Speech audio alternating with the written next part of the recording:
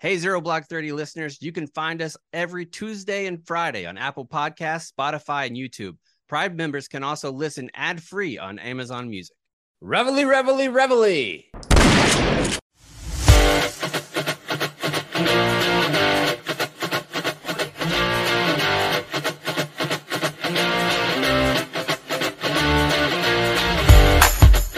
It's a Tuesday edition here on Zero Block 30, and today we have 5 rounds of the magazine. Round number 1, it's time to update the old safety brief, because if you see a World War II era munition just flopping around the old ground, don't take that thing like it's a shampoo bottle and shove it directly up your ass. That happened in round number 1. Round number 2, good initiative, bad judgment. Man gets caught using a fake arm to get a vaccine in Italy. Sadly, his lack of integrity will earn both Nona's an extra shift to Firewatch. Nick will have to let them know about that. Super Nona's going to be upset. She already had a limo cheat in, but that's going to be denied. Round number 3, British troops apparently don't complain all the time. If that's the case, we should go to the United Nations and say that they are no longer our allies. If we don't want you. If you're not complaining, if you can't commiserate, you better get out. Just get out of here.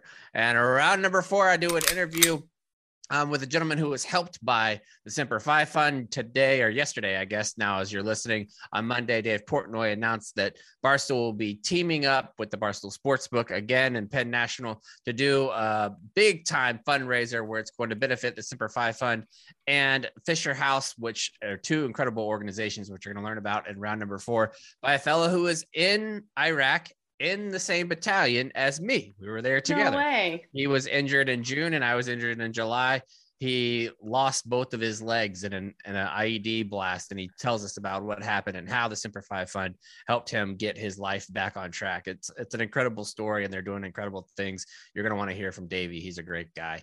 And finally, round number 5, just a caveat off a safety brief. In round number 1, we like to remind everyone that burning snakes that have infested your home, not the best idea. There's plenty of other ways to get snakes out. You don't have to burn them out. And if you do, you end up with an extra shift of Firewatch. And if you're on Firewatch, I would highly recommend doing that shift with a big old cup of Joe from Black Rifle Coffee Company. They're the presenting partner of this show. We enjoy their coffee. It's fantastic all across the board. They have a buy a bag, give a bag program where they're giving it to first responders, troops. They've given millions of cup of coffee away at this point. Yeah. They just went public. They're doing great. They're doing great things. They're making all kinds of coffee. Make sure that you go get some at blackriflecoffee.com.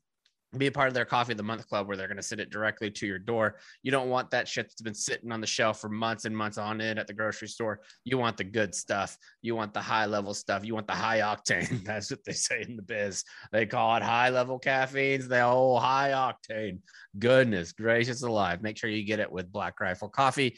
Let's get going with the actual show. Big week this week. Army Navy week, Cons. It's your week of the year. Army Navy. First of all, before we really get into it, we're going to talk some, I guess, in round 4. Not really. We don't even talk about the game in round number 4. But Task and Purpose. Yeah. They had a big time article that came out that no one gives a fuck about Army Navy. Cons, your thoughts? I mean, that's patently ridiculous. The article was geared more towards the enlisted folks in the Army and Navy, and I guess on a smaller set, the Marines not caring. Here's the thing. I mean, I get it, but at what point were we forcing it on them? Like, hey, you better care about this game. I think that the American public in general very much cares about the game. The numbers support that they care about the game. It's one of the greatest rivalries you can argue in all of sports, not just college football, because it's at the top of the list of college football, but all of sports. It's so pure. I'm going to have some more thoughts about this on Friday's show, but it just seemed like the guy was writing something to stir up a hornet's nest. And I guess he did, because I'm a little perturbed. Well, what I think it's a fair statement to say, and I just thought of it, and I've never thought of it before, but I think it's going to really slap here. Are you ready, Kate? Because Cons, you're not going to agree, most likely, because you're very invested in this. Kate, would you say that the Army Navy game is the football version of the Macy's Thanksgiving Day Parade, where it is a part of culture? People are supposed to like it. People care about it. But if it went by and you didn't watch it that year, you probably wouldn't know. Yeah, if you happen to miss it and you're not directly involved with it somehow, you probably don't care. But it is a really cool if you happen to catch it, you're like, what a goddamn delight this Look is. at that If you're big old flipping through the Snoopy. channels, you're like, look Yeah. at this giant It's a Snoopy. huge Snoopy. Oh my What, what's God. Snoopy doing? Oh, Woodstock, you old son of a bitch. And I will say Big this old too. birdie landed on a windowsill. For me, like when I was in, I did not care at all. And plus I wasn't an officer, so I didn't have any skin in the game. But it was like this, like I never gave a shit really about NASCAR or any of that stuff until I went to a race and I was like, oh my God, this is fucking amazing. I love this. I get that same. Once I went to my first Army Navy game, the very first time I ever met you guys was down in Philadelphia. You guys invited me out to meet you at the game. It is magical. There's something really, really cool about it. And I always walk away in awe and feeling so proud of all the students. I don't know. It really It's the students. It's not the play on the field. The play on the field is not fucking fantastic. It's the students. Like a lot of times, it's a really Whoa, slow. whoa. What are you talking about, It's dude? not. The play What on are the you field's not talking great. about? It's games that last 15 minutes because everybody's running. No one can throw What's the wrong ball. with that, dude? It's a game from like the 1930s. Listen, we're not going to get into the stats and go deep on the stats, but Army is one of the best, if not the best, passing efficiency team this year in college football. So we can throw the ball very well. We won't go into that, but it's more. How than many just, times a game you pass? There are sometimes. No, there's some games we throw 10 plus. So of course, I've just always been Regardless. lucky enough to be able to walk Regardless. through the stands and Khan's talk got to the legit students. mad. His face turned red. I want that in the logbook. Yeah. He got legit. I stand by that. It's not, if you're going to watch a pure football game in 2021, that's not typical football college football. No, it's not just typical college football. No, it's not. Not many people are running the triple option. Got it. Right. But that's I think what I mean. Like you're not going to what, but it's the students that are all dressed up in uniform being there. That is what makes it. It's the students that make that game. If you take the students out and they aren't allowed to go in their huge formations, that game is so unbelievably different. It doesn't even compare. And other big games, you could take them and put them on a neutral site, and that doesn't happen. This game is about the students that go to those schools, period. And I That's think what it's so about. often people have this idea of kids that go to service academies are all one exact type of person and they're all very straightforward and straight-laced, blah, blah. And I feel like it showcases how unique and fun and creative and clever the students are. And I don't know. I just feel like it shows the best that the academies have to. I don't know. And I Twitter walk is away showing feeling, the differences too, right? Of those Yeah. schools, like where you have like Lady Loves Taft and Cons, and Yeah. you have like all kinds of different grads from West Point and the Naval Academy that we see that are around. It's just a different type of atmosphere. One of my favorite sporting fun. moments ever of like things that I've been in the stadium was when Army broke the streak. And I think Kate, you and I were standing by each other. Cons, you were doing something else, but we were in the end zone in between the two student sections of Army and Navy, like right when they divide, like right down the row, when Navy gave up the score to Army, and you could see the Army kids just go bananas and then jump over the side of the wall, and they were coming onto the field. Very, very cool moment. That was awesome. So we're looking forward to that. Here's And I'm sorry. I just want to say one last thing. I do think there are enlisted folks on both Army and Navy who do enjoy the game and take pride in it. That said, I don't think anybody is forcing that on them. The article made it seem like we're all forcing all the enlisted, like, you better like this game, you better get excited. Oh yeah, that doesn't I get happen. it. I've never even heard about it. Yeah, Like, nobody it wasn't nobody even made discussed. us watch it. And I think Yeah. it might be different in the Army and the Navy because it's actually in there. But the Mhm. Marine Corps were always just like, we don't give a fuck. Like, Right. it's not our school. Like, we don't Yeah. give a shit. Yeah. Yeah. So I don't even anyway. know. I think I was like, I might have been a staff NCO the first time that I realized that some Marine officers went to the Naval Academy. I had no idea. I had no idea. I was like, what? Like, what? I know it was actually during an Army Navy game. It was one of the ones where they had on one side of their helmet, they had the Navy anchor, and the other side, they had the Eagle Open anchor. I was like, that's fucking stolen valor. They need to get that shit back. I don't want them to have that. So we are looking forward to it. But the best part about it, even if you don't give a shit about a sports game, being able to bet on a sports game will make you care about games that you don't, just like fantasy football. When you're playing fantasy football and you don't have a rooting interest in seeing the Ravens versus Seahawks, maybe you're starting DK Metcalf, which will make it a more fun thing. That's what will happen if you use the Barstool Sportsbook. If you're a new customer in any of the states that the Sportsbook is operating, if you're a new customer, you put $100 in, their Penn National is going to match it. And then there's another fella, a super rich dude, that is going to match that donation. So your $100 could turn into a $200 donation. He's matching dollar for dollar every single penny that is put into the Semper Fi fund for the month of December, which is an incredible time. We didn't even know that until we had figured everything out. I didn't realize there was somebody on top of Penn doing that. Oh yeah. That's unbelievable. This apparently it's like a billionaire or something. Like this dude's like, good for him. His family's mad rich, but that's what's going on this week. So you'll hear more about that. I'm excited about that. But we also have a lot of stuff to talk about, including what's going on in round number 1, because we know Cons and his artillery they'll just shoot fucking rounds everywhere and leave them completely unexploded. Just absolutely no damn discipline in the artillery ranks. None. It's sad. It's sickening to see. I would never leave military working dogs strewn about. Well, I guess we did in Afghanistan. I would never leave them strewn about the battlefield like they do. But sometimes people will find around. They'll take that motherfucker, and in the words of the longtime Stoolie the Rock, they'll shine that thing up. They'll turn that motherfucker sideways, and they'll stick it straight up your candy ass. This is very true. They will put it right up your candy ass. So what happened, Kate?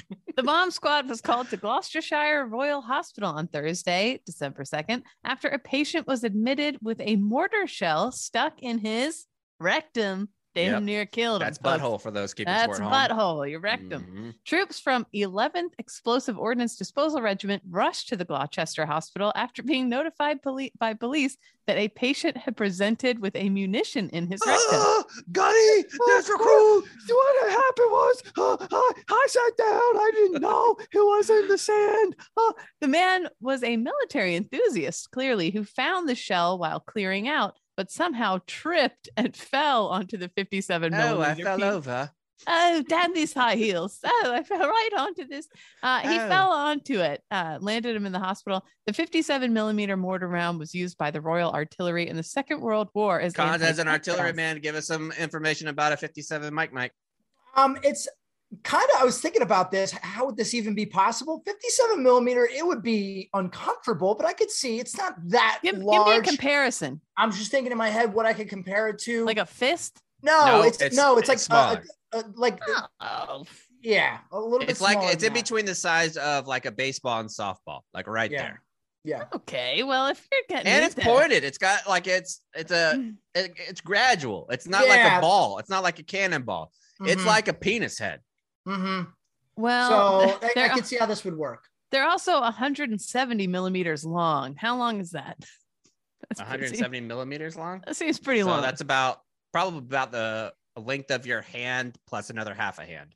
No. Well, so 2 hands. I just sent it to you. I sent the actual thing that was in somebody's ass. I sent it in the chat. Let me look at it. Let me tell you. The YouTube listeners. Honestly, I'm not saying anything about my ass, but I'm saying it wouldn't kill me. Oh yeah. I went to the Museum of Sex in Las Vegas. People have put way bigger stuff in their buttholes. Yeah, I still follow that. Remember the story? The priest got caught in Louisiana. He was on the altar getting banged by these two dominatrixes. And I still follow one of them on Twitter. She's lovely. She's very nice. I DM'd her to blog about it. She couldn't talk about it. The lawyers, all that stuff. Anyway, classic. Every now and then I'm scrolling through my Twitter and it's like 0 Block 30, people I like, blah, blah, blah. And then it's Lady V just fisting a guy with her fucking leather gloves on. Oh my God. You got to absolutely give them the what for. When I went to that Museum of Sex, there was a dildo that I swear to God looked like a fire hydrant. Like it was enormous. It's amazing and I asked the tour guide, I said, look, this isn't my cup of tea, but let's just say I wanted to shove that thing up my ass till it almost touched my throat. Like, how would I go about this? She said it's a whole diet. Like you got to change your entire diet if you're going to stick something that big up your butthole. Like you can't. You do all kinds of douching. You gotta get it all out. Well, I bet it takes a couple years too to stretch yourself out that much. Oh yeah, you don't just walk into the butthole game and immediately start sticking artillery rounds up your ass. Right, it takes a little time. But Kate, continue, because this is more than just getting something lodged in your rectum. There's some more dangerous activity at play here. Oh yeah. So the guy said he was cleaning out his stuff. He found the shell. He put it on the floor. He slipped. He fell on it and went up his ass. Of course. The person at the Army there said, we can confirm an Army explosive ordnance disposal team was called out to the Gloucestershire Hospital at request of local police. We can confirm that the EOD was at the hospital yesterday. As with any incident involving munitions, the relevant safety protocols were followed to ensure that there was no risk to patients, staff, or visitors at any time. Can I say one thing? You are a doctor, right? Mhm. You go to school for like 7 or 8 fucking years. It is so taxing and tiring and really, really difficult. You finally are a doctor. Everyone's so proud of you. You got bullied in middle school. So this is a big deal. Your reunion's coming up. It's a big fucking deal. Mhm. But nope, 2 days before the class reunion, you get killed by an exploding mortar round in somebody's fucking asshole. I think that's a great way to die. I was Honest to gonna say God. it's kind of a great story. No, You'll be remembered forever. Like, it's Yeah. not gonna be like, Yeah, oh, what but not- happens to Cons? Dude, you don't remember what happened to Cons? He blew up because he put something in his That's ass. humiliating way to go, dude. Now that didn't happen here, but I'm just saying, if you're the doctor dealing with this, you're probably like, get the fuck out of here. Please don't make me do this. I No. also think it's the same way if you're a gynecologist. That's a dangerous job to get into. You would smell some stinky pussies. We're allowed to have stinky pussies. Okay. Nobody promised you a True. rose garden. Okay. There's a That lot is going true. on down there. Good There's a point, lot of Kate. faults. Yeah. Beggars Anyway, can't be choosers, my that's friend. right. A spokesman added the item has been removed prior to police arrival, and the Army's EOD team was contacted. A defense source said it was a solid shot round. It was a chunky, pointed lump of lead designed to rip through a tank's armor. It was basically an inert lump of metal, so there was no risk to life, at least not anyone else's. The doctor, Carol Cooper, said the patient could have died if the round had pierced his gut. Yeah, I assume a giant ball of lead going through your gut. Not great. Yeah, not She great. added- Usually not great. She added, the range of objects that are pushed into rectums is incredible, from wine glasses to ketchup bottles and parts of Hoovers. Do you guys remember back in the Wild West days of text messaging in the Marine Corps, when you first started to be able to send pictures and videos? That's how old we are. There was one very particular video amongst Marines that was super viral that you would send to your buddies, and surprise, you'd have them open it. It'd be a big HR violation now. Oh, two girls, one cup? No, that was the other one. The other one was the guy sitting on a giant glass bottle, and then Oh, yeah. and then remember, he would break it, and then he would poop out the shards of glass. That was But from the Pain Olympics. It was from the Pain Olympics. That I got sent that by all my Marines, and I'm like, oh, you guys. Oh. Like, I we're was just all- talking about that to somebody the other day. It's a different Like, time. if there was a video camera that was like day in the life of Chaps as a Marine, I would be canceled. There's just For no sure. doubt sure. about it. Yeah, I sent Canceled. that. So we all sent it to each other. Yeah, Like, it's check like, out oh, we're this- just goofing, dude. What are you doing? Oh, sexual harassment. I just pulled on his dick. I like just grabbed it and like shook it around a little bit in front of everybody. Who cares? oil checking everybody on the stairs. Oil check. The goat doing the goat. Everybody. Yeah. The bat wing. Anyway, sadly, it's an everyday occurrence, but I have never heard of the bomb squad being called out before. A hospital spokesman said, as with any incident involving munitions, safety protocols are followed, blah, blah, blah, blah, blah. I imagine that's got to be, if you go into the hospital for that kind of stuff too, like when's the point where you're like, well, I either lay here and die or I go to the hospital with this goldfish in my ass. Who's the actor who put the gerbil up his butt? He's like famous. That Oh, was rumors. Richard Dennis Quaid, Gere. right? Richard Gere, yeah. Richard Oh, Gere. Richard Gere. That was Not Dennis that was Quaid. even before the internet. That was a 90s rumor that just made its way all over Did the gerbils have country. unbelievably sharp nails? But Yeah. I feel I like want that. there's definitely like, it's like how when I was in labor, I was like holding off as long as I could. And then finally I was like, no, I have to go to the hospital, dude. I have to go. Like, there's got to be a point that you hit with something in your butt where you're like, oh, God damn it. Put me in the car. Let's go to the hot. Like, I want to you know. try I it. want to transport myself into your brain when you're that horny that you're going to shove artillery up your ass. Like, looking at the size of that thing and just how horny you have to be like, this thing needs to go inside. Yeah, but in this case, it was a complete accident. Yeah, true. You slip. If that's Oh. true, he needs to be stitched up. He needs to get the husband stitched for his Yeah, body. one extra stitch. Yeah. I'm looking at this article, the 11 most bizarre objects found in people's butts. Mhm. Pull that up, Gla- Jamie. Glass bottle, not too shocking. A live eel. And this is from the surgery. This is from a real scientific journal. A live eel, Electric or non? a non-electric. Okay. Thank God.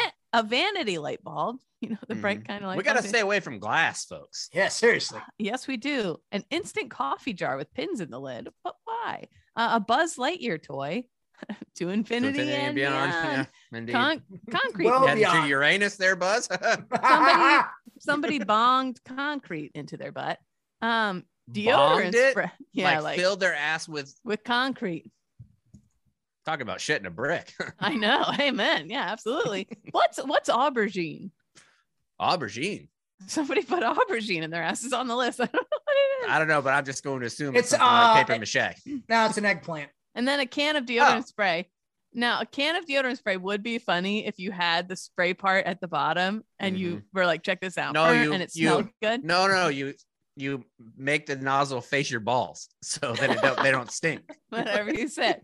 Right. That could be a product. So I don't Like judge a that. natural little oil infuser for your balls. Anyway, a cassette tape, a pair of tongs, A cassette tape. That's rectangle. Why would you want money, all sorts of money. Yeah, there's a lot of stuff. Yeah, there you go. that? Yeah, There you anything. have it. That's what old Abe Lincoln said. Anything's a dildo if you're brave enough. That's true. Mhm. All Honest right, let's man. move on to round number 2, where we're gonna stay across the pond and we're gonna go over to Italy, because this one's about an Italian man who wanted the coronavirus vaccine certificate because they're not fucking around in Italy. No, If you don't no. have that thing, you can't go to plays. You can't get a fresh plate of spaghetti. There's so many things that you can't do. I don't even think you're allowed to go to Newark. They'll shut that shit down. They'll Mhm. shut it down. They shut it down. No spaghetti for you, my friends. That's for Nope. goddamn sure. So what happened, Kate? An Italian man who wanted a coronavirus vaccine certificate without actually getting the jab tried to play the system by presenting healthcare workers with a First, fake can I say I arm. hate the term the jab? Like The that might jab. be, or the stick, like any of those things, a little colloquial A phrases. little about getting the Fauci vaccine. ouchie. That makes me want to throw Yes. up. Oh, I haven't heard that one. I hate that. Ugh. Ouchie. It's just Ugh. grow up, you pussies. Yeah. Anyway, this guy rolled in to get his shot with a fake arm on, hoping that it would trick them.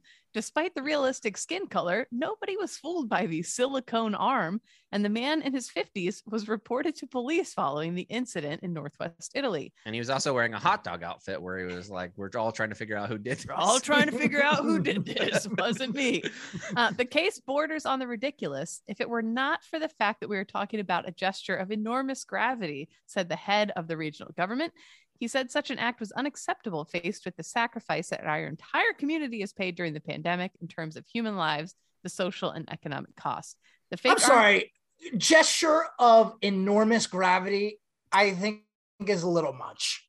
Well, I mean, you went to a long string to be able Right, to find this but fake it- arm. Yes, okay, I get that. Yeah. But my point is, it's not as though he wrangled up hundreds of people and said, "Hey, here are these fake arms, and this is how we're going to avoid getting this vaccine." It was one dude being a jamoke that decided to go through with Yeah, this. I think it depends on what you do. Yeah, Right? I will say, Like if somebody's working at if somebody's working at Target, I don't necessarily care if they use a fake vaccine card. But for Antonio Brown, where you're going to be in all kinds of people's facilities, like and doing all time, I could see where people get upset. But this guy, you're absolutely right, Cons. He's being a touch dramatic. I think it's very nice of him that he went with a fake arm and didn't take another human's arm Yeah. and try Yes. to Or play get that into off. it like a fake little baby dick, like a fake cock or something.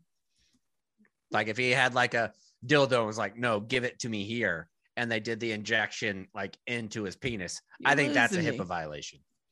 Anyway, the fake arm incident comes ahead of tightening the rules Monday in Italy for people who have not yet been I vaccinated. don't condone dick vaccines, just off the jump. Okay. I know, Just I as didn't know that was Just a as a thing. blanket statement. I Yeah. do not. If somebody was like, "Hey, do you want this MMR or a tetanus shot directly into your dick?" I'm saying no. That's just me. That's my Yeah. culture. That's No. fine. I think that's fine. Okay. I just want to know how this Italian man found his way onto my American mom's Facebook pages that he's so afraid of this vaccine. You know? Wow.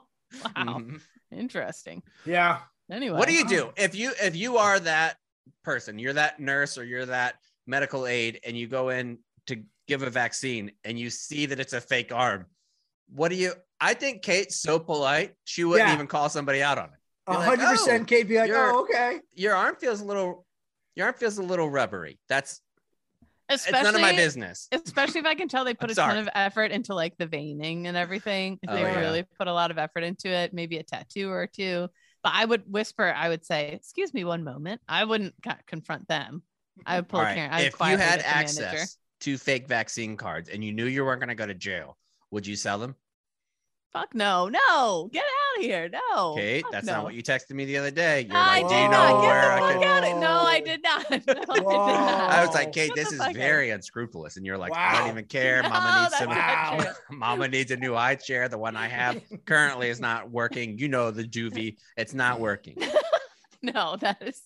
I mean, false. that probably is a very prevalent business for Kate up here in New York City, because in New York Mhm. City, you can't get in anywhere without a vaccine Mhm. card. So it would not surprise me to hear Kate that Kate standing is running outside of underground. Madison Square Garden, like, Yeah. got a vaccine card here. Ice cold Yeah. vaccine cards here. I Mhm. did buy illegal game tickets before outside MSG. Oh, See? If you're willing to do that, what are Slippery you not? slope. What else are you willing to do? Mhm. Sounds like you're Integrity willing violation. to. Yeah. Mm-hmm. Hate Yep. to hear I'm that. selling fake arms as well. So True. Those are the best arms to sell, by the way. Real Mhm. arms that'll get you in some trouble. You selling real arms, you'll get into some Right. trouble for that. hmm. Yep. All right. Well, if you need some mental health care, maybe go with our friends at BetterHelp. Over the past few months, we've talked about BetterHelp and how they've contributed to improving our mental health. Everybody on the show, basically. The ease of access to licensed therapists in a variety of ways to receive therapy has been a breath of fresh air. We've also talked to you about their Gold Star initiative that they partnered with us about by going to Gold Star or BetterHelp.com/Gold Star. If you're a Gold Star family member or you know one, make sure that they are aware of this program where they can get free licensed medical help for their mental health needs for as long as they'll need it, which is an incredible program that they have. And if you're just a regular Joe like us, then you can go and get that healthcare for 10% off by going to BetterHelp.com/ZBT. It's a great program. If you've never used it before, let me explain it to you. They have an app that you can download on your phone. Even if you're a poor bitch that has Android, you can still use it there. So if you go onto your phone, you sign up for BetterHelp, and then they have like a list that you can go through and choose. You see what the therapist specialty is. You see what you're kind of having issues with, and you can sign up for them there. You go onto their calendar, like you don't have to talk to a receptionist or anything like that. You just see when the therapist is available. You click that, you hit approve, and next thing you know, you're scheduled. Usually it can happen in as little as 48 hours. It's a great program. BetterHelp.com/ZBT. Let's move on to round number 3. And this one, buddy. Oh, buddy. Go ahead, Kate. Oh, buddy. Mhm. Last week, the government published its blueprint for how it intends to remodel the army. According to the plan, a number of regular troops is And being. this is the British Army, by the way. This comes to Yes. us from England. It is from The Intercept. This is a whole across the pond episode. Yes, we're Mhm. over in the UK. Last week, the government published its blueprint for Hermione Granger. Harry, Mhm. Hermione, fuck me, go woo woo woo, sleepy chimney governor. Anyways, Mhm. according to the plan, a number of regular troops, the number is being reduced to the smallest size since the Napoleonic Wars became integrated. Since And as our West Point grad cons, give us a little background information on the Napoleonic Wars. What would you like to know about the Napoleonic Wars, other than the fact that Napoleon was very short? How short? I think, wasn't he like 5'2", 5'3"? No, 5'6". Shout out Nick. Okay. Yeah. Yeah. Oh, there he is. Anyway, early 1800s, though, Napoleonic Wars. they When Napoleon are tried to take over all of Europe, basically. they're cutting troop numbers. It's going to be a record low size in the British military. And basically, so what this is essentially saying is that they have all these troops that are going to be downsized and that they need to have everybody focused. But the concern of the writers and it's really just the editorial staff, they are concerned with the military there, that they are going to be tasked out in so many other places, like we've talked about with our National Guard, where the National Guard goes to Boston and they have to drive school buses, or they go to DC and they have to set up an emergency medical equipment. They're not doing military things. They're doing things for community support and to support the communities rather than doing wartime efforts.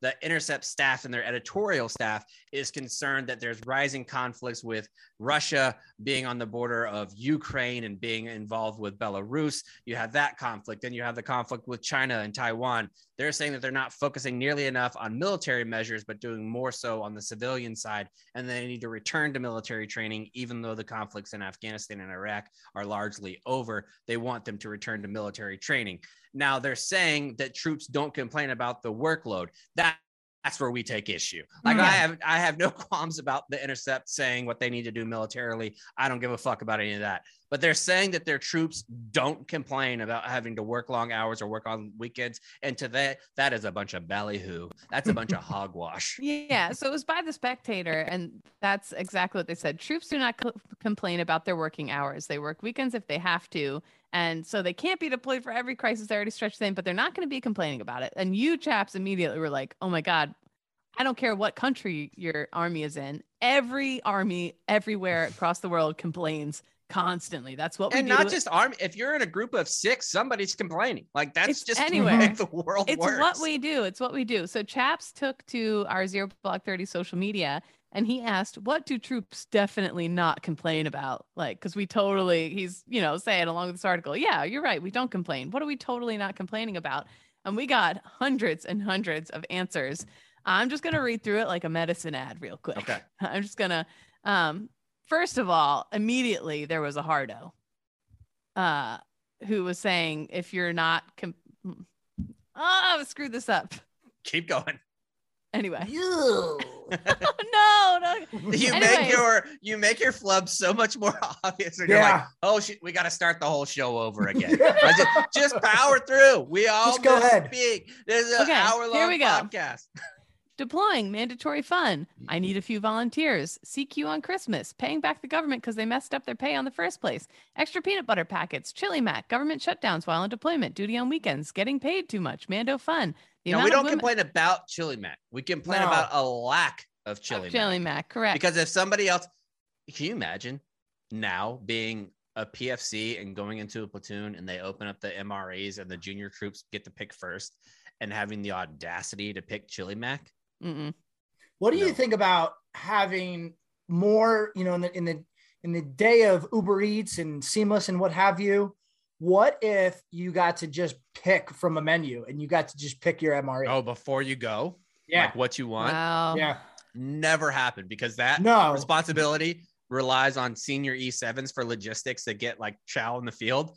Never would, because no one will care. No. Yeah. If you had been like, hey, when I was the company gunny, like, hey, Lance Corporal Johnson, he actually wants to have the MRE omelet for breakfast. Mm-hmm. I don't give a fuck what he wants. Give him an MRE and tell him to be happy. Right. I don't give a shit what he wants. I can see some staff NCO being like, as a lesson, I actually gave you all opposite of what you asked for. Mm-hmm. You should know not to ask for stuff, even if I asked you to ask for it. You're not a vegetarian today. Yeah. You'll eat those fucking hamburger patties.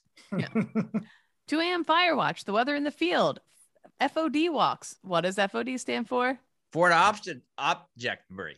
Yep. So police calling. Quality officers produced by West Point. No, we never complained about them. The one-ply toilet paper. Mother of God, who among us didn't have poopy hands a little bit from time to just time? Too small square. Too small square. Literally not getting released till 1900 daily because the commander or somebody's still inside the building. MRE scrambled eggs. Oh, those were the worst, dude. It was a powder. And then somehow, as a leader, if your troops aren't complaining, there's a real problem. And he's not wrong, this guy said, NBRX 84. There was just endless. What do you think was your top complaint when you guys were in? I think quality of vehicle was one for dogs because we would try to load up as many dogs as we could for training, but they would give us like the legit bongo vans, which was like a tiny little van that was so difficult to put like kennels that would fit our working dogs in, and they would break down constantly. So we'd be in the middle of the jungle trying to do training and trying to get out on a van that has like 12-inch tires that has 4 working dogs in the back. And they're just like, figure it out, devil dogs. And we were like, okay, we will try. Yeah. Mine was definitely one of the ones here that not getting released until the commander is done doing whatever he's doing. And it's because they hate their wife or husband. Like that's the reason. Yeah, they're sitting in their office scrolling on social media or reading the internet. They're not doing anything productive at that point, but it's doesn't matter because the perception that if you leave, oh, it's a bad look. Meanwhile, your whole unit isn't really doing anything at all. That always annoyed me. Yeah, I remember. So I was in a field MP unit. So half of us were down about 30 minutes. We were on the coast. And the other half of our unit was the kennels up in Mainside on Camp Pendleton. And it was a good 30-minute drive. And the canine always got precedent. They always got the nicer stuff. They always got everything because they had the dogs take care of whatever. But whenever we had to do something as a whole unit, we always had to go to them. So, and it was always in our own vehicles. So we're doing this like 30-minute drive each way almost every single day for like a 10-minute speech or something. And that was like one of our biggest complaints. Well, we're spending our fucking gas money and our time and our this and our that to go. We have to get up earlier. You guys blah, got blah, blah. fucked though. You needed better leaders, honest to God.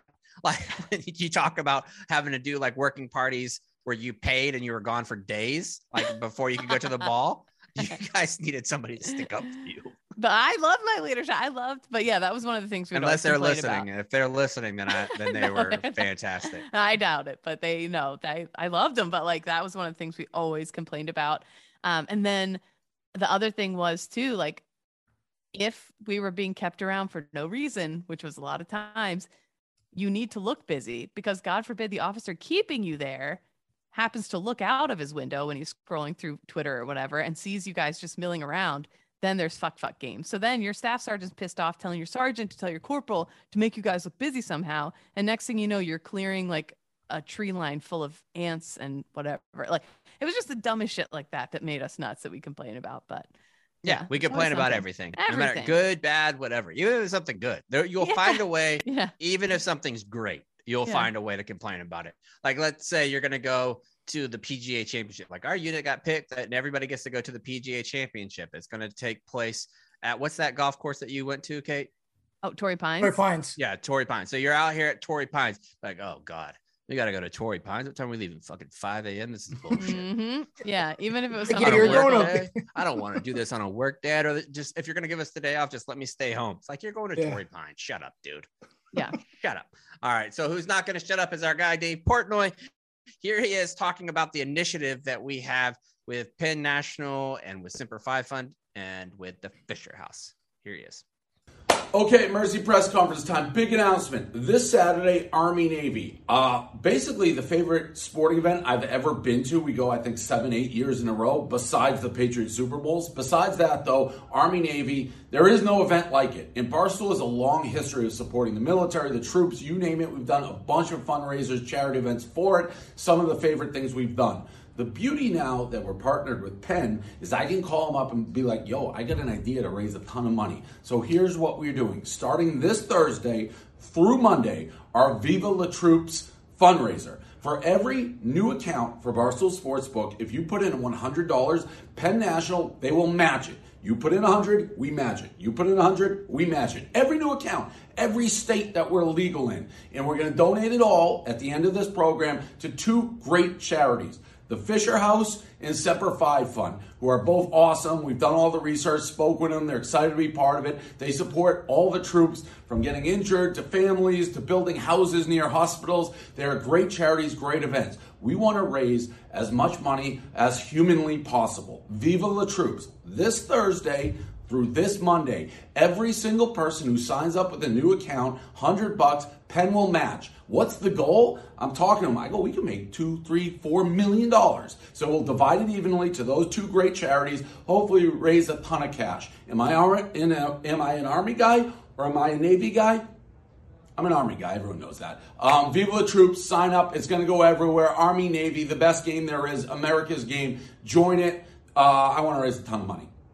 There it is. All right. So since Dave explained that, I'm not going to get into the actual betting.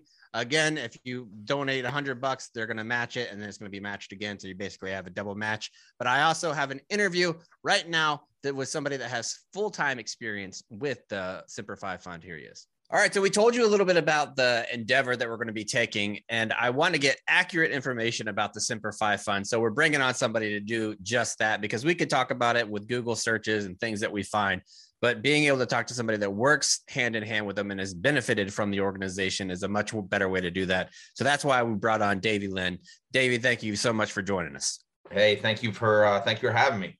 And I'm excited because Davey is a recon Bubba, and he spent his career in the Marine Corps doing reconnaissance Marine things, which I always respect, is just being an attachment with them. And Fallujah in 2007 was an honor of a lifetime, and seeing how they hit it and get it. And Davey did it for a long time, retired as a master sergeant, and is now working closely with the Semper Fi Fund and has experience with that as well. But we'll get into that in just a moment. I want to start off with your career because it's not often that we have an actual reconnaissance man on.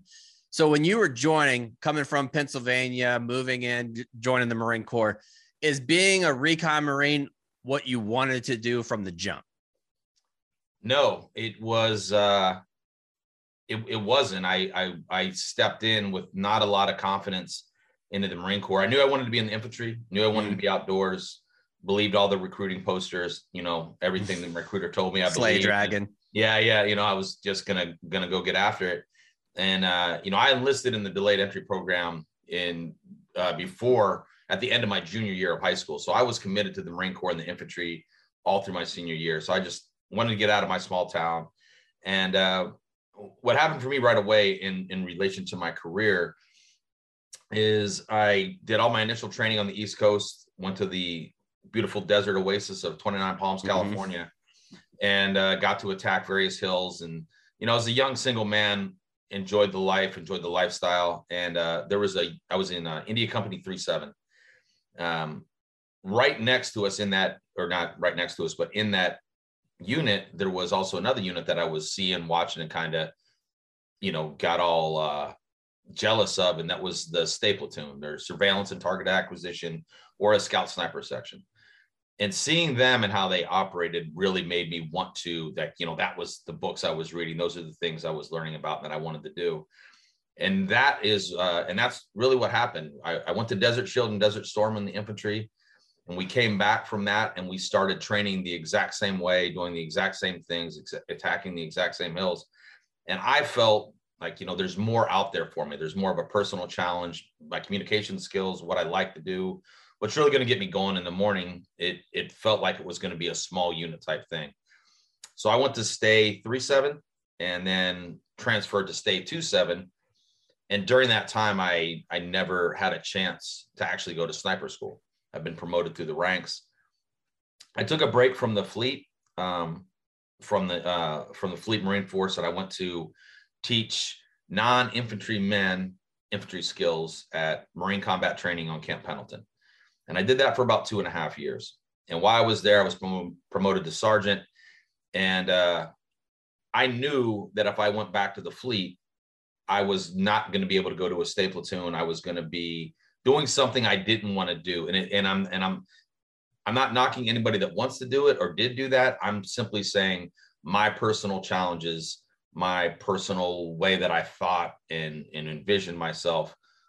I really enjoyed the small unit tactics. And a lot of times what people don't talk about when you do those additional follow-on duties, like going to combat training, is that because you were in a Stay Platoon, not being like fully quote qualified to be there and then going back, if you had to go back to a conventional infantry unit, it had been years since you had done that. And you would be stepping in as a sergeant expected to know certain things. And that getting back up to speed on what they're doing would be difficult as well.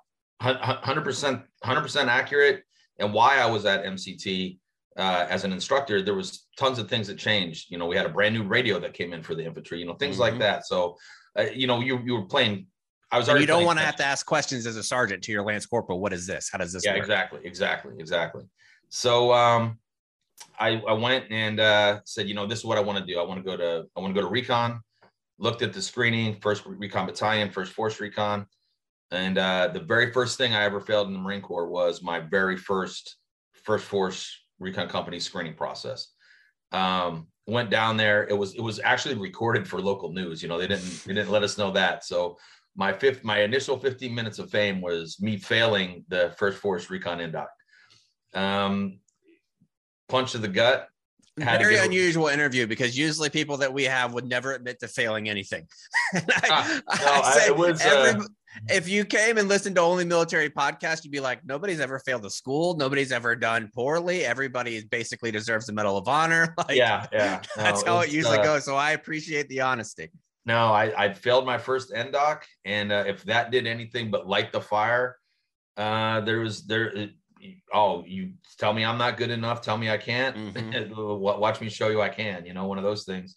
So I continued working hard, training hard. And a year later, after an injury, took the NDOC, passed. And then it was, that changed my career. I was at a fork in a road, and it took me down a path that I thoroughly enjoyed, loved 90% of what I did in the 2 reconnaissance units that I was in. I was in 1st Force Recon Company from 96 to 2004. And then I was at 1st Recon Battalion from 2004 to 2009 when I retired. My injuries occurred in 2007. So I had, 2.5 years pre-injury and then about 2 years post-injury. And let's talk a little bit about the injury, because that leads us into the Semper Fi Fund. When you were in Fallujah, which we talked about before we pressed record, we were in the same unit, the same battalion whenever you guys came over. I was in Charlie Company. And what company were you with? So I had started off in Charlie Company before you got there. And then I was in Alpha Company, and we were attached to the 13th MUSOC. So we were on ships and we came in. We were there at the same time, but I came in from a different, and I was there for a short rotation to get in and get out. And walk us through the mission of what was taking place. What was kind of the feeling in the AO when you guys got there, when they brought you from the MU and they put you back into Iraq? What was the kind of mood in the unit, and what were you guys primarily responsible for? My job as a recon platoon sergeant, it's the greatest job that you could ever have. And I a gunnery sergeant in charge of recon Marines doing recon Marine things. I have not found a job that compares to it. Our job essentially was to go out, just be a disruptive force in the area to keep the insurgency from being able to act with, carte blanche. If we're not there, they can run around, they can intimidate. They can intimidate civilians. They can make people, join their side. They can, all these different things that they can do.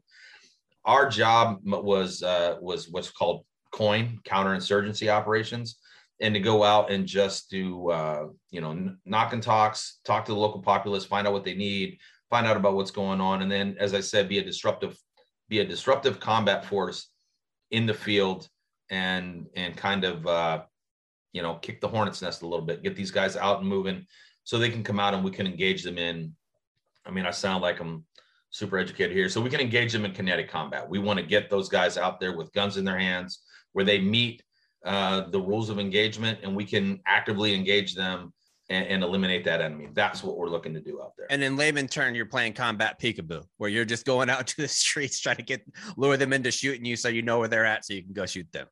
100% combat peekaboo. Which I'm not sure if that's a term that I just coined, but it's good. Let's copyright it. Let's get that out there in the books. So whack-a-mole, we always use whack-a-mole. Yeah, whack-a-mole. When they were in one town, we'd go to that town, and then they'd pop up, 3 villas over doing stuff, and we'd always hear they're harassing the local police, or they're harassing the mayor of this ville or whatever. We'd get that information, and unfortunately, it's not popular opinion, but the only way to keep the insurgency at bay is to maintain a presence. Mm-hmm. Nobody wants to hear that. Nobody wants to say it out loud. And nobody wants to do that. Yeah, and that's the only way you can do it. So, so we were out, and that's what we were doing. So, take you through my injuries, or take you through the night, everything that happened. Yeah, let's do that. Okay, so we had left. It was called TQ, or Taqadum Air Base in Iraq. We went mobile. So I had a 6-vehicle convoy, and we, infiltrated into our area of operation at night. And then what we typically did is to avoid being shot at as much as we would marry up and close locate with the civilian population that was there in the area. And our operations from that strategic point, we would then put out overwatches. We would then put out observation posts that could look at and report on suspicious activity. And the ultimate goal, which you want to find in that area, is either to find the enemy doing something where they meet the rules of engagement and we can shoot them, or we can call in aircraft to drop bombs on them. That's ultimately what we're doing in that regard. We had, unfortunately for me, I'd been in Iraq this is my 5th combat tour and my 3rd time in Iraq. And I had been in the country for 3 weeks. We'd been in the field for about 36 hours, and we left one of these positions, and we hit an IED. So I was a 6th vehicle and a 6 vehicle convoy, and the force, the IED roadside bomb is what it's called in the news, but it was a mine of some sort. Vehicle rolled over it and it went off directly underneath me. Mm-hmm. So in that moment, I've been asked a lot of questions over the years. Initially I felt like I had been punched with the world's greatest sucker punch. Mm-hmm. I was up against the glass. It was almost euphoric. There was stars and embers and stuff around me. And then it became very clear. I didn't know if we were shot, what was happening. And I kind of lost some of that grogginess. And I think that's an important note, because at this point, this isn't your first deployment. Like, you've been in multiple combat situations, multiple firefights, 2 other deployments in early 2004 and later 2004, where you've seen extreme combat. So being disoriented there isn't because you were a rookie. It's because of what you went through. Yeah, it was the concussion from the blast. It was to that point that you mentioned, I wasn't complacent, but I was very, I had come in, I mentioned earlier, I came in Desert Storm, where all you wanted to do was get in the action. Like, you always hear that from old movies. where's the action? I want to get into it. I certainly had that as a young man. And then as I got older, and now I'm a platoon sergeant, I'm in charge of, men that I love like sons and brothers.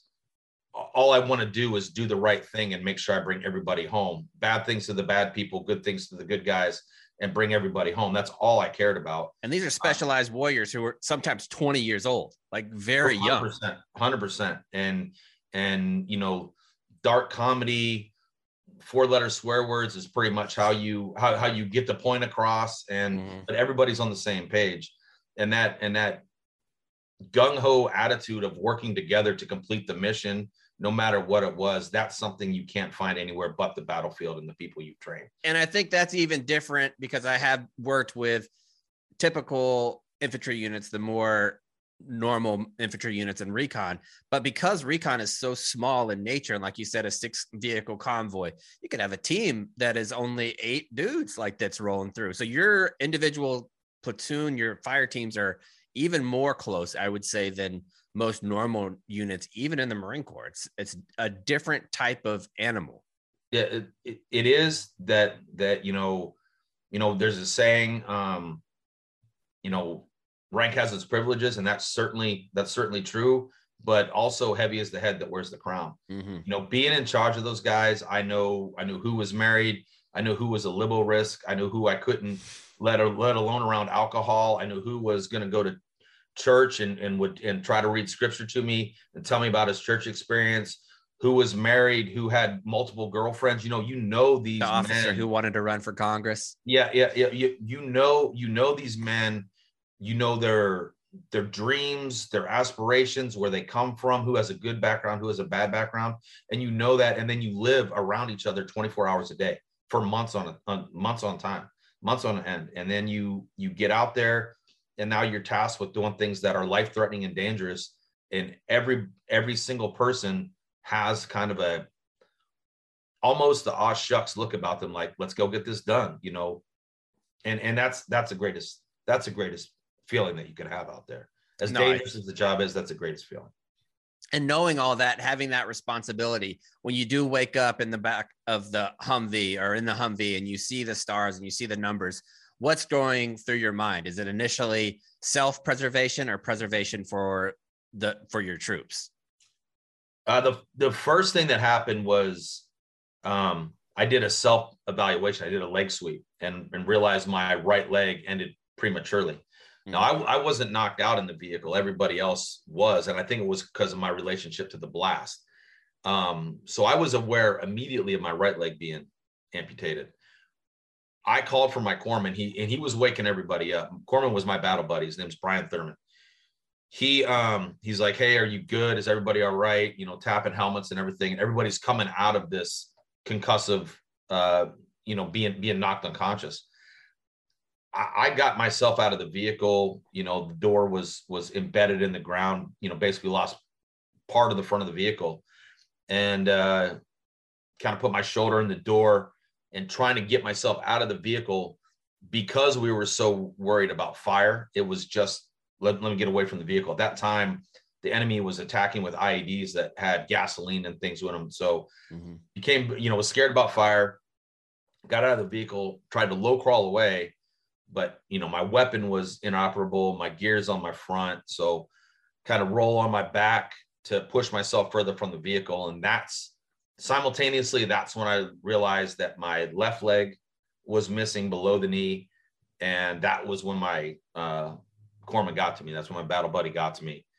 We both said our swear words, and I'm not as proud of it, but it's, I'm going to be honest. That was in that moment, in that time, I thought the most of, taking myself out.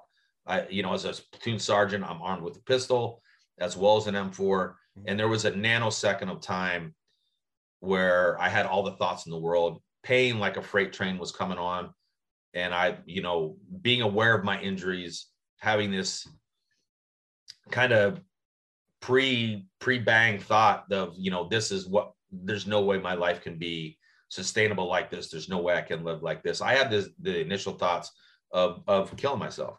And then I immediately thought of my children. I thought of different things that were in my life at that time. And I thought, that's a crazy, I can't do that.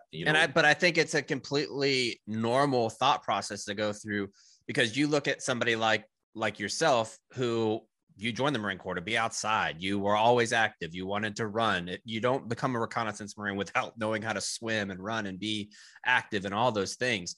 So you look down and you see physical evidence. My life is never, ever going to be the same. And I thought the same thing whenever I got shot through the arm. Like, it was initially like, how is it going to be when I go to hold my kids? Am I going to be able to do sports? Am I going to be able to stay in the Marine Corps? You not only have your enjoyment factor, but there's career aspects that you worry about. There's what's it going to be like going forward? And all of it's unknown. And all of it happens literally, for your sake, in a flash. Yeah. You're filled with doubts. You're filled with doubts. Everything you touched on, this is what I used to do. I can't do that anymore. What will I even be able to do? And the Marine Corps is not going to want me. All those things. I was a Master Sergeant Selectee at that time. So I was a gunnery sergeant, E7, Master Sergeant Selectee. And, believe it or not, thoughts right away, can I maintain my job at the battalion? I was supposed to be an operations chief when I returned off this deployment. And that's such a huge deal for reconnaissance men, to get to the point where you're a platoon sergeant. And then the ops chief role in those units are so respected because you've been there for so long and done it for so long. You're almost like, you and the master guns are like the grand old men in the Marine Corps. Man, it feels that way too.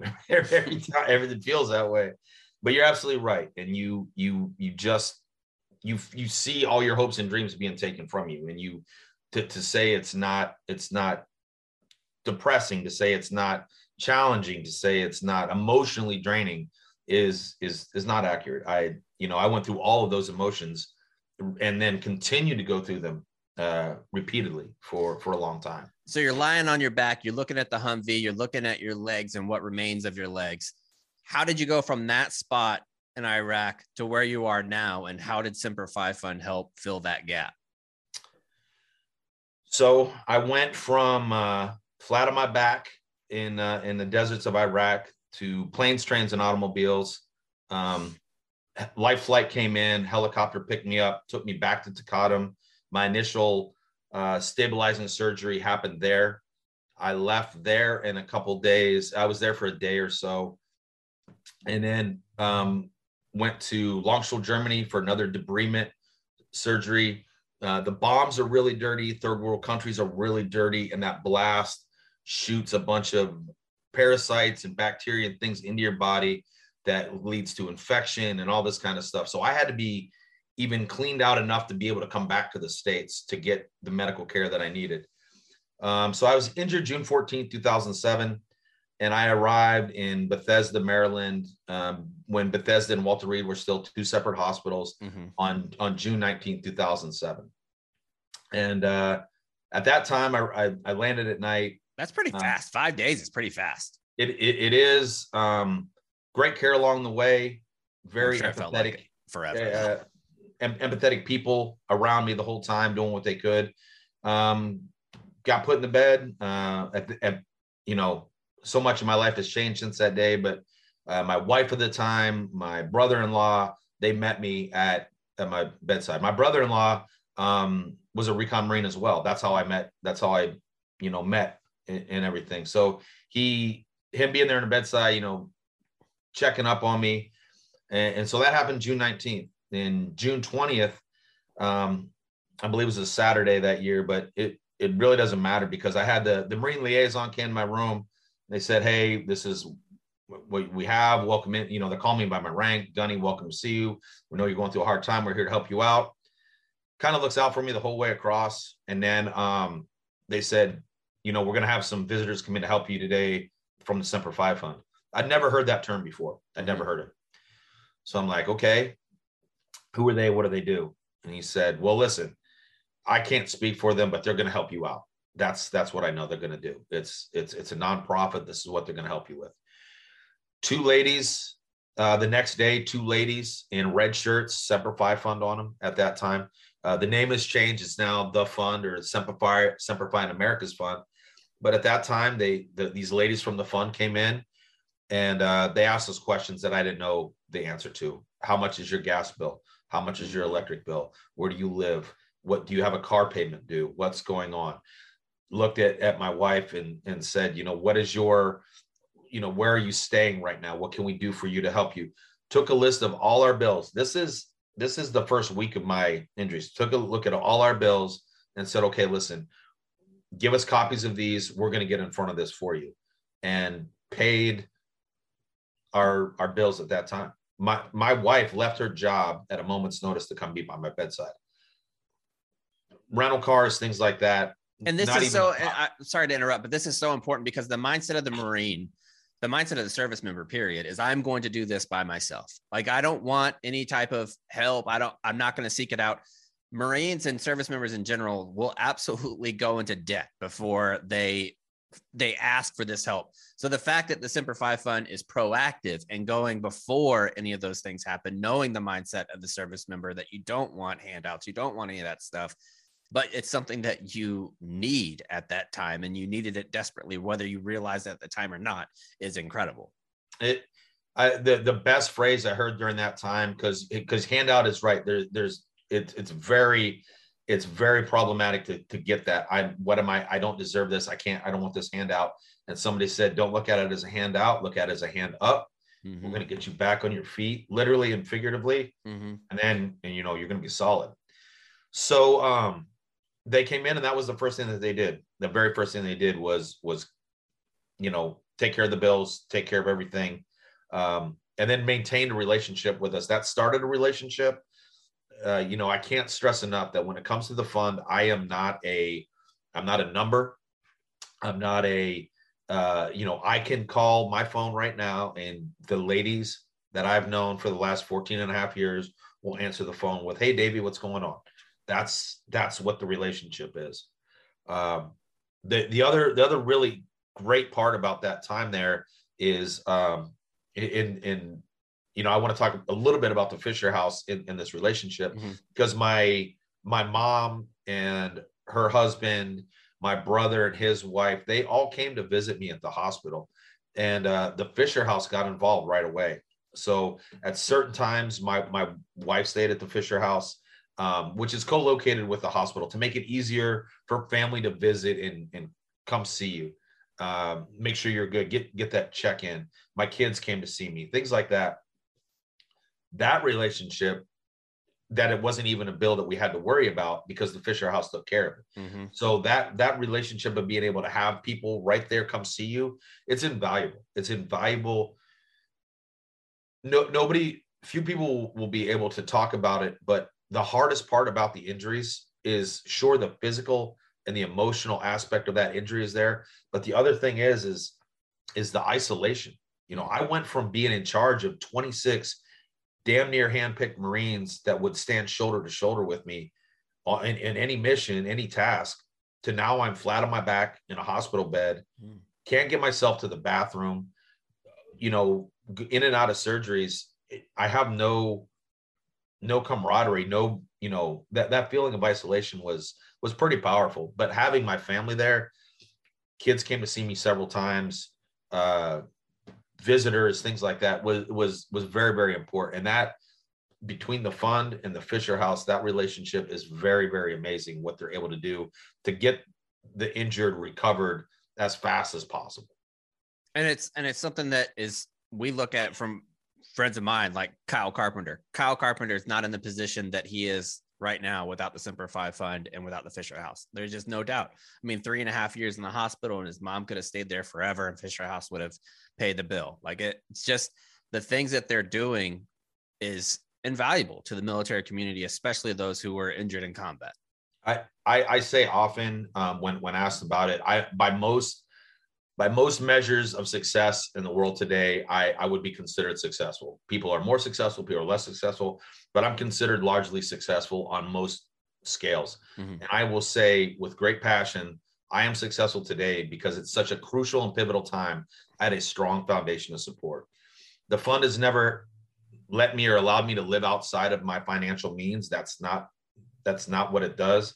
You can almost think that when you hear about how fast they help and how much they give in grants and donations, but there's also an aspect of holistic healing, counseling, rec therapy, physical therapy trips, spiritual, retreats, things like that they coordinate and they support, so that the aspect of totally and completely contributing to the healing of that injured individual is continuous.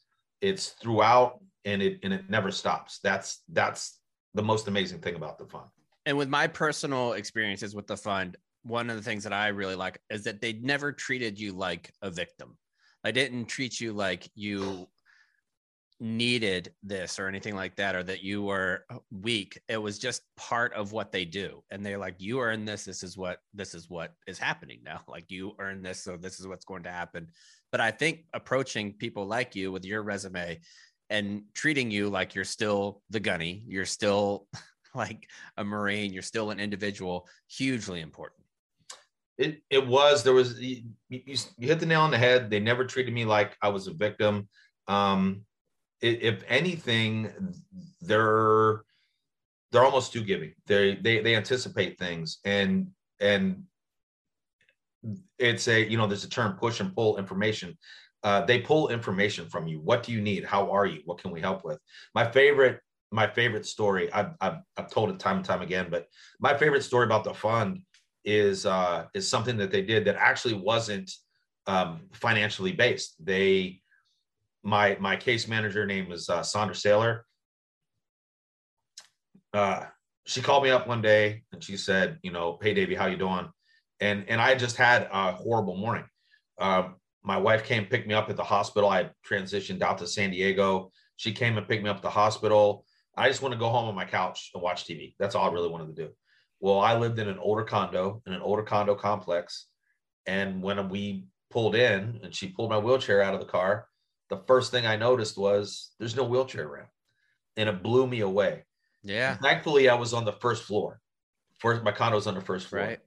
So I climbed out of the wheelchair, climbed across the grass, made it in the house, and got on the couch, and just, going through those emotions of I couldn't even walk into my house.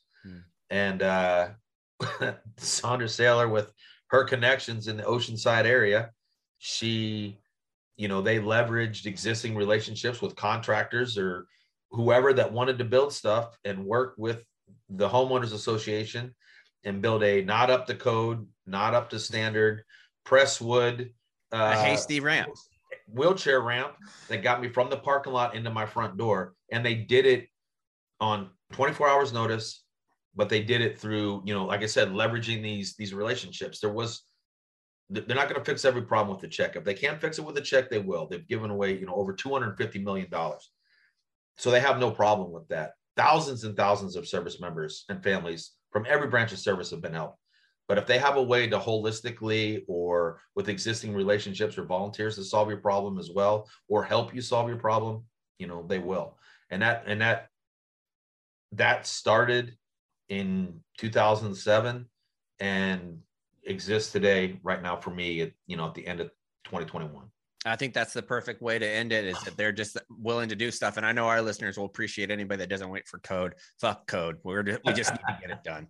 Like, it doesn't matter if it meets an engineer's standard, just get it done. As long as David can get into his house, that's the only thing that fucking matters. So, yep. So we like that.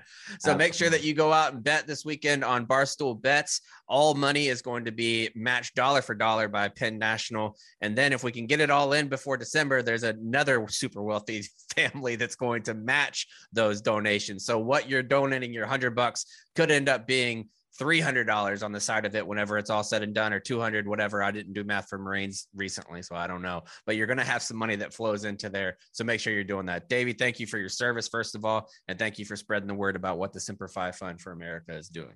One of the things that really stuck out to me about the Semper Fi Fund is how he didn't have to ask for Semper Fi Fund to happen. Like, he came in, had surgery, 5 days later, he's back in America at Walter Reed. Semper Fi Fund comes in and says, what's your gas bill? What's your electric bill? We're going to take care of all this stuff because we know your wife is going to have to quit her job to come here with you while you do that. It's so unbelievably important to do that, because this community does not ask for help, to a detriment. Like, if you have something that you need help with, you would almost take it to your grave and be like, well, fuck, I'm going to die like 5 years earlier, but I don't want to bug anybody. I don't want to get like, I don't want to be a burden. Semper Fi Fund knows that. The Fisher House knows that. And they step in the gap before you need to ask, which I think is amazing. And it shows how well they know this community. Yeah.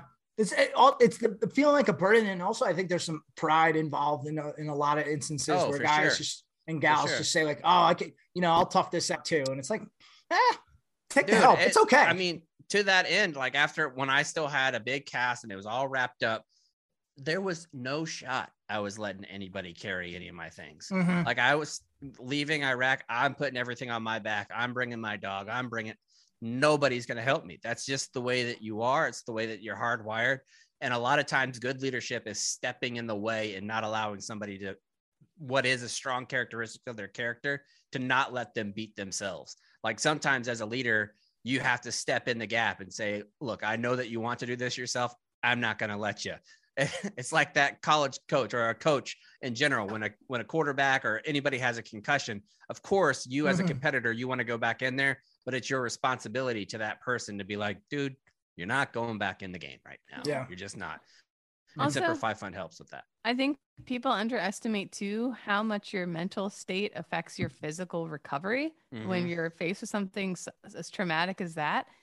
Stress absolutely detracts from your recovery effort, and 110% your recovery will be slower if you're stressed out and you have anxiety and financials is one of those biggest biggest stressors. And if you are so focused on that, then you're not fully focused on recovery. And so it absolutely is such a huge piece. So I just think it's awesome that, and as always, Dave too has always, and he normally does it quietly and behind the scenes. He steps up and does stuff for our military community and puts a ton of his own time and effort and money out for it. And I just am really grateful for. Yeah. And in full honesty, this wasn't my idea at all. Yeah, this was Dave. Dave reached out to me and said, hey, this is something I want to do. What do you think the best way to go about this is? What's some organization? And I gave him a list, and he went through the list of organizations that I had flagged and picked the ones that he thought matched his ideas for what we wanted to see. So I'm super happy that he did that and took the initiative to raise this money. It's going to make a big difference for people. Let's move on to round number 5. And this one comes to us from Montgomery County, Maryland, where a homeowner burned their house down on November 23rd while trying to manage a snake infestation. The Montgomery County Fire and Rescue spokesperson, Peter Pringer, tweeted that the owner of the house used smoke from coals to fight serpents in the house. I love this because my wife currently, while we're recording, has called me 4 times and has texted me no fewer than 5 or 6 times about a huge bug that is apparently upstairs right now, and she cannot handle it. In about 10 minutes, if I don't go up there soon, I believe that she will start lighting the fireplace and just taking matters into her own hands. Well, did you see how big this house was? The house was the house was enormous. 10,000 square feet. That's a massive house. 10,000 square feet fully engulfed in flames. And it was because the snakes had been an ongoing issue in this house. And it seems like the person just fucking snapped. Basically, they put coals as the heat source for the smoke, but they put them too close to combustible materials. No shit, you cannot do that. They put them in the basement. So what I imagine, it's kind of like Home Alone, where you have that big shelf full of like turpentine and antifreeze and all this stuff that's super flammable. But if you have snakes in your house for a long period of time, that would drive you batty because it's like when somebody starts talking about lice, right? Yeah. Like if somebody starts talking about lice, automatically my beard and my hair feel like super itchy. If I thought there was snakes in my house, I wouldn't sleep a wink, dude. No, a wink. There's a snake in your bed. There's a snake in your toilet. There's a snake Everywhere. that's going to come from the drain. Break out the coals. Fuck it. And snake infestation is a terrifying thing. Just that word alone, snake infestation. And for that reason, I'm out. Like, no, by the way, they had just purchased this home for $1.8 million and the damage is over $1 million worth of damage. The house is like a shell. How mad would you be at the inspector for not being like, hey, by the way, I noticed about 1,000 snakes while I was inspecting the basement? Like, I need to know which adult in the house did it. That's what I need to know.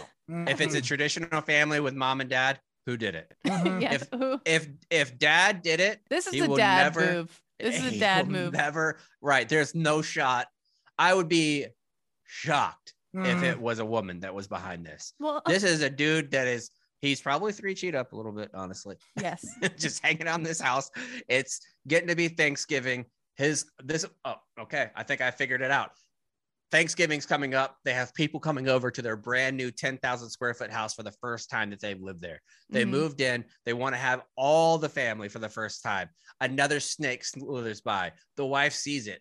Derek, where the fuck did that snake come from? People are coming over in 2 days. We need to get this snake. I'm trying to do everything I can to get rid of these damn snakes. You're not doing enough. Oh, I'm not doing enough? Cool. I'll go get these coals and put them out. They don't like smoke. And the next thing you know, the whole thing's she's like, this is not what I meant. This is not what I meant at all. I did not want you to burn this house down. Well, even more damning, the fire department guy, Pringer, he says, there's other ways to do this. There's animal services that can come out and get rid of your snakes. Exterminators. Like, why didn't these people call? But you can't do that. Speaking as a husband, and Cons, you're going to be in this role soon too. You cannot wait. Everything that a wife asks their husbands to do, it's a QRF mission. Oh my God, yes. Fast. Yep. You cannot be like, I can do that in 10 minutes. My wife's going bananas now because I said you're gonna have to wait 10 minutes for me to get this water bug out of the room.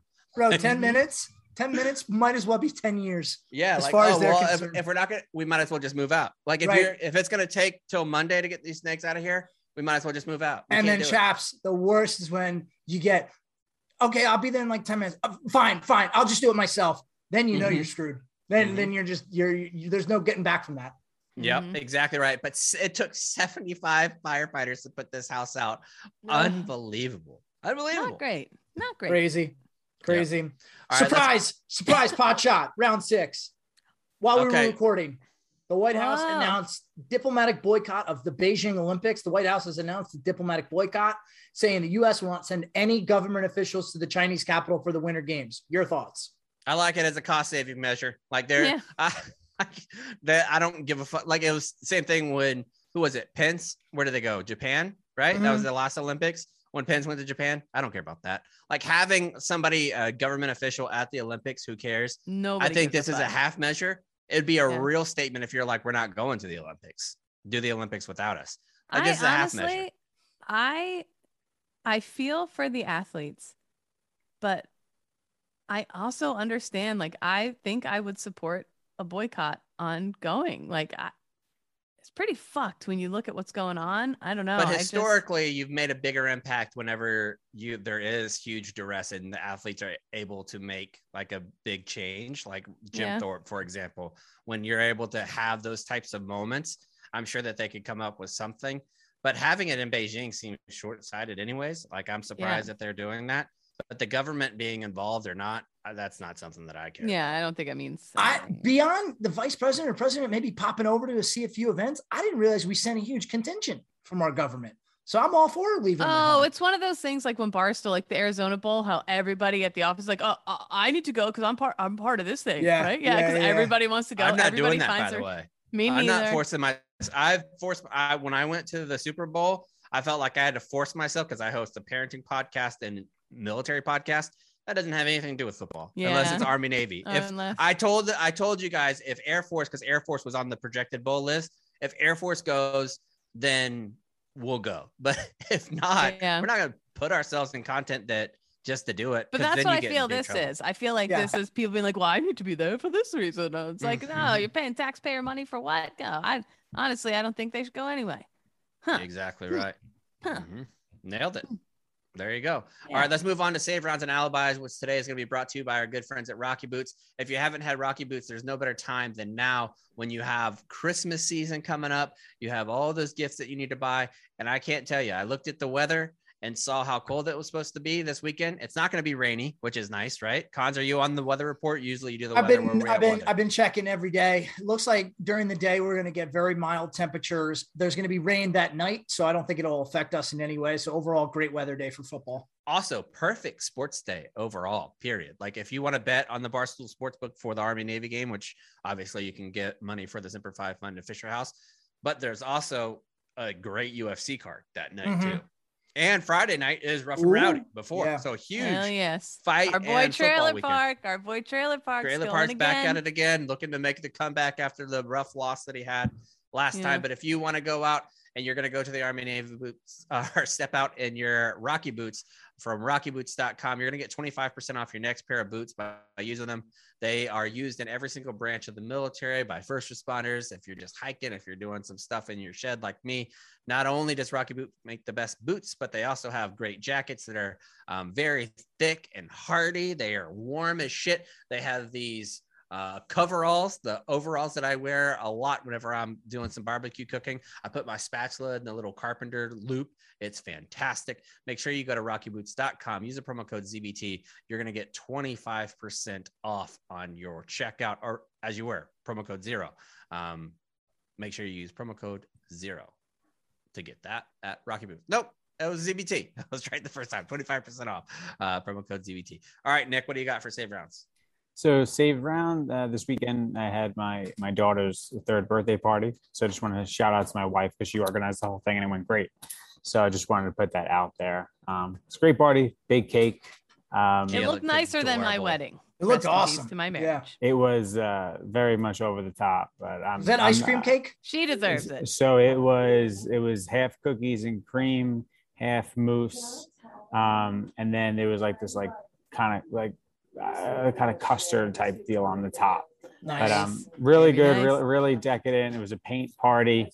Everything went really well. So just crazy seeing her being 3 years old. Time flies. It really does. Number 1, Army is ranked number 2 in the country in passing efficiency, behind only Coastal Carolina and in one less game. So we'll see what happens when they finish out their season, where they land on that stat for the season. You want to do total passing yards?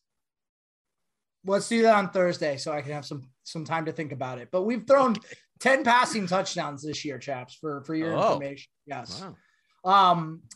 As you're listening to this, it is December. Hello. As you're listening to this, it is December 7th. Obviously, the anniversary of the attack on Pearl Harbor. I saw that there's still some surviving members from that, which is unbelievable. I got to meet one when I went to Pearl Harbor, I think 2 or 3 years ago. Didn't McCartney get to talk with one of the? Yeah, we sat down for about 20 minutes with a guy who witnessed the planes flying into the Arizona from his barracks room and then ran across the street to help. That's crazy. That's crazy. A lot of people have tagged me because everybody knows I'm a big Band of Brothers fan. Colonel Ed Shams from Last Officer Live, that he just passed away from Easy Company. So thoughts with his family. And then finally, Senator Bob Dole passed away. So close to this, and DARPA is not going to hit us back about this one. Right. No. He's passed away. You know, when Bob Dole was running for president, it's just interesting how your perspective changes on age. Yeah. When he was running for president, I think he ran in 96, right? Yes. Like that was the year that he ran. I don't remember hearing much, or if I did hear it, it didn't impact me because I was only 14 at the time, about all of his World War II actions and the things that he had done. Like you look at as like, I remember looking as like a 14, 15-year-old kid and thinking, oh, what's this guy holding the fucking pen weird for? Right. That's not what you want a president to do. And now looking at it, I'm like, well, shit, because he got a fucking Purple Heart in World War II. Like that. Yeah.